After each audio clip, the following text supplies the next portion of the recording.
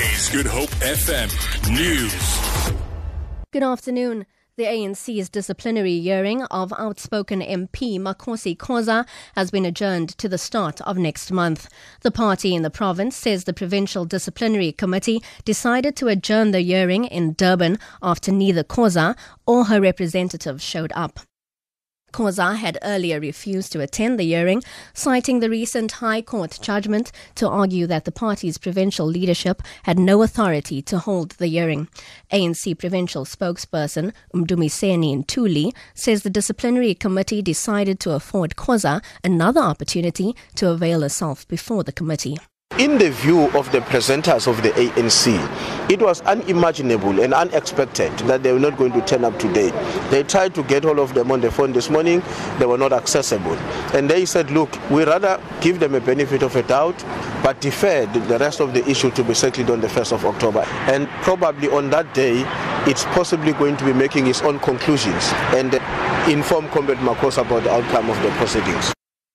The Western Cape Transport Department says it will meet with taxi associations tomorrow morning, hoping for an agreement to avert a planned strike. Taxi associations, CATA and CODETA, have indicated that there will be no taxis from 4 o'clock tomorrow morning. This will leave thousands of commuters stranded.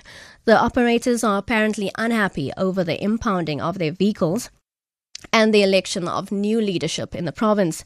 Spokesperson for the provincial ministry, Sefasihle Dube, says the closed meeting will take place at 7 o'clock. Minister Grant has agreed to meet with aggrieved officials tomorrow on Monday with all of the affected parties. We're hoping to come to a speedy resolution to whatever the issues are that they have to put on the table, and we also hope that there won't be a strike tomorrow morning following the meeting. Meanwhile, Metro Rail in the Western Cape says plans are in place to carry more commuters affected by tomorrow's taxi strike. Spokesperson Rihanna Scott.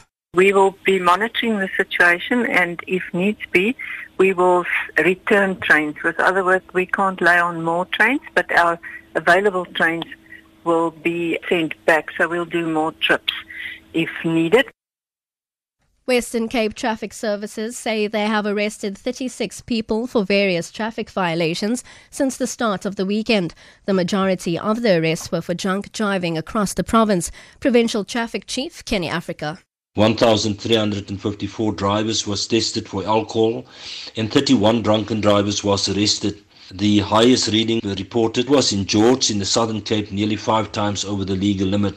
We also tested the speed of several vehicles, of which we prosecuted 146 drivers for exceeding the different speed limits. We also arrested 5 speedsters.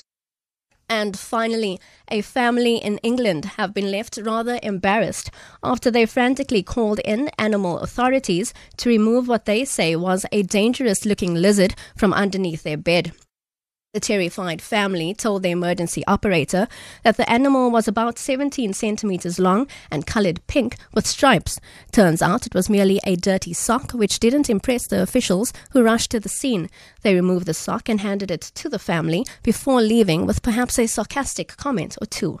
For Good Hope FM News, I'm Robin Frost.